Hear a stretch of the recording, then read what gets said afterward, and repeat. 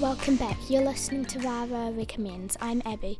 Each week we take students from across our school to find the best recommendations for things to read, watch and listen to, and then we recommend them to you. This week on the show we're going to be talking about The Mitchells vs. the Machines. We have Izzy, Eva and Freya here to tell you why you should check it out.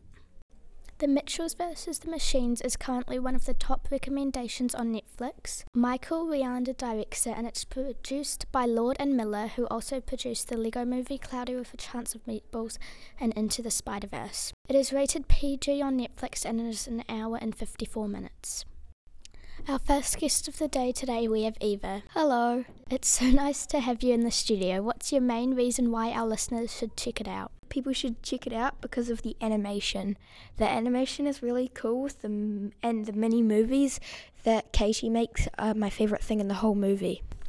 Can you tell us more about the animation and what makes the animation of this movie stand out so much more? It's different. I loved how it was like a DreamWorks and Pixar style family, but then on top of that they added a lot of hand-drawn animations, and if you stop at any random point, maybe apart from the credits, then you see something really cool. I love that. Sounds pretty cool. And it's really internet-based. You can see there's been tons of editing and people have worked really hard on it for a really long time. But my favouriteest bit of all is the films Katie makes, 100%. The in-world films are so cool because in most movies it's kind of just like they're there and the film's already made and they're just like showing it to their family, but this actually shows all the behind the scenes of how she made all her films. The films she makes are like mini movies, and one of the films she makes gets her into her dream school, which is great because it's a film school, so that's pretty cool. And the best thing, she uses her dog a lot. Yep. And early in the movies, they show a little bit of it. And then later in the film, you get to see quite a lot of it.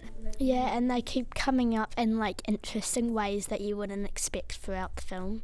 That's really cool how they just go pop and then all of a sudden you're in a mini movie. Dog Cop is really funny because the dog can't see properly and he's just like, save everybody, And he keeps crashing into things, what's pretty funny as well. Yep. Thank you very much for coming into the studio today. Thanks for having me. I'll see you next time. Bye. Bye. Please welcome to the studio our second guest of the day, Izzy. Hi. How are you today? I'm good. What was your main reason why our listeners should check out The Mitchells vs. the Machines? The Mitchells vs. the Machines is a good movie because it's funny and it's a family movie with great characters and character development. It's about a dysfunctional family who has to come together and fend off the robot apocalypse. Can you tell me more about the family and how they're different from all the other families? All the characters just fit together in a rather hodgepodge way. Each character has their own personality and role in the family. The little details are everything. Katie's rainbow badge on her jacket, the fact that Linda the mum is a preschool teacher, the interesting relationship between Rick the dad and Katie, how Monty the dog can't look straight, and Aaron's love of dinosaurs. It sounds like they're a pretty unique family. Yeah. The movie also has a lot of side characters that are important to the story as well. Who is your favourite character or the one that you can relate to the most? I do really like Katie, but the Munchie the dog is quite cute. Did you know that Munchie the dog is actually voiced by a real dog called Doug the Pug? It's pretty cool. And the LGBTQ plus representation, though not too obvious, is nice. Can you tell us more about Katie? Well, Katie is a teenager who's really into film, a tech savvy, and she really wants to go to film school. But Rick, who is her father, doesn't really get her that much. Sounds like quite a few people could relate to her with different things about how she talks and acts and her personality. Yeah, she's quite relatable because she kind of fidgets, I suppose. She draws on her fingernails with Sharpie and she does little doodles. It sounds like a lot of people I know. Yep. And Katie is openly gay. She has a rainbow badge and the family they're supportive, but the film isn't a coming out story. It's not all about that, which is nice. What about Rick, her father?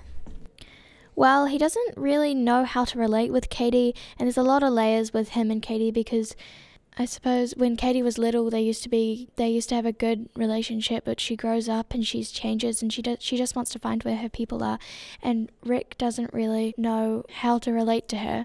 So to fix that, he tries to go on a road trip. The things Rick does to show love for Katie, it's not very good for her, and vice versa. They just don't fit together very well. What about the rest of her family? Linda, the mother, Aaron, her brother, and the dog. Well, Aaron loves dinosaurs, and in the trailer he's seen with a phone book calling up different people. Hi, would you like to talk about dinosaurs? No? Okay. And Linda, well, in the beginning she makes cupcakes of Katie and says, whenever I miss you, I'll just eat you in cupcake form. Yeah, that's pretty funny. When I was watching it with my family, my sister's like, that sounds like our aunt. Because our aunt makes cupcakes all the time, but never actually she makes faces for birthdays, but not like people, like cartoon faces, and it's just so funny.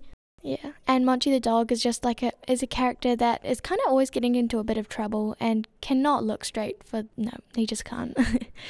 Yeah. One of his eyes always going out to the left and the other one's up, and it's pretty funny. And Linda tries in all her might to try and make him look straight, and then gives him a sticker for good effort. Yeah. Also, Linda follows a family on Instagram, and she's always comparing their family to her family, and it's just kind of sad. But there's good character development between the Mitchells and the other family. Yeah, the Mitchells slowly, but not very clearly, start to go up in standards. Thank you very much for coming into the studio today, Izzy. Thank you, it's been really fun. Please welcome our third guest of the day, Freya. Hi. Hi, welcome to the studio. Thank you. What's your main reason why the listeners should check out the Mitchells versus the Machines? My main reason is probably the hidden meanings in it. It has teamwork, never giving up, and that family comes in different shapes and sizes. Yeah, not all families are perfect like their next door neighbour. Yeah. What do you think about Katie and her dreams throughout the storyline? She starts off in her room just making little movies about her dog, Munchie, and then she gets accepted into this film school, and she was so happy about it. But her dad, he didn't really get what she wanted to do. Yeah, she wanted to get there in time for the tour, but then they ended up going on a road trip and all this stuff happened. Yeah. So the different people are really important in the film and their personalities. So Katie, she really wants to go to film school because all of her people are there, like the people that she can relate to. And then partway through the movie, Linda, the mum, she takes in some new family members, which just goes to show that family can come in all different shapes and sizes. What they learn by the end of the film is how everyone has value, and even if they don't are good at maths, they've got value and can contribute in a different way. Yeah. What do you think about, other than the message, what do you think really stands out? Well, I think that the movie is super funny and it's a great comedy, good to watch with your family and stuff. It's got different types of humour, what different ages will understand. There's one for there's some for 5-year-olds and others for older. When I watched it with my family, my mum would laugh at something, and then me and my sister wouldn't understand it, and my mum and my dad would be laughing. Yeah. Thank you, Freya, for coming into the studio today. Thank you for having me. Bye. Bye.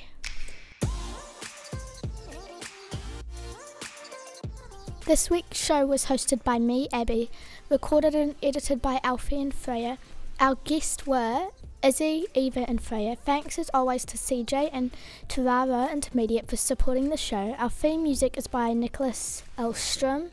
You can follow our show on Spotify and Apple Podcasts to catch all of our episodes when they drop. Tune in next time to hear our review of the Mitchells versus the Machines. But before we go, here's one more quick pick from each of us. Eva? My quick pick is the Edge radio station because they're really, really funny and they have lots of little segments that they do. Izzy? The Nevermore series because of the cool magic. Freya? The Skullduggery book series because it's a good horror book.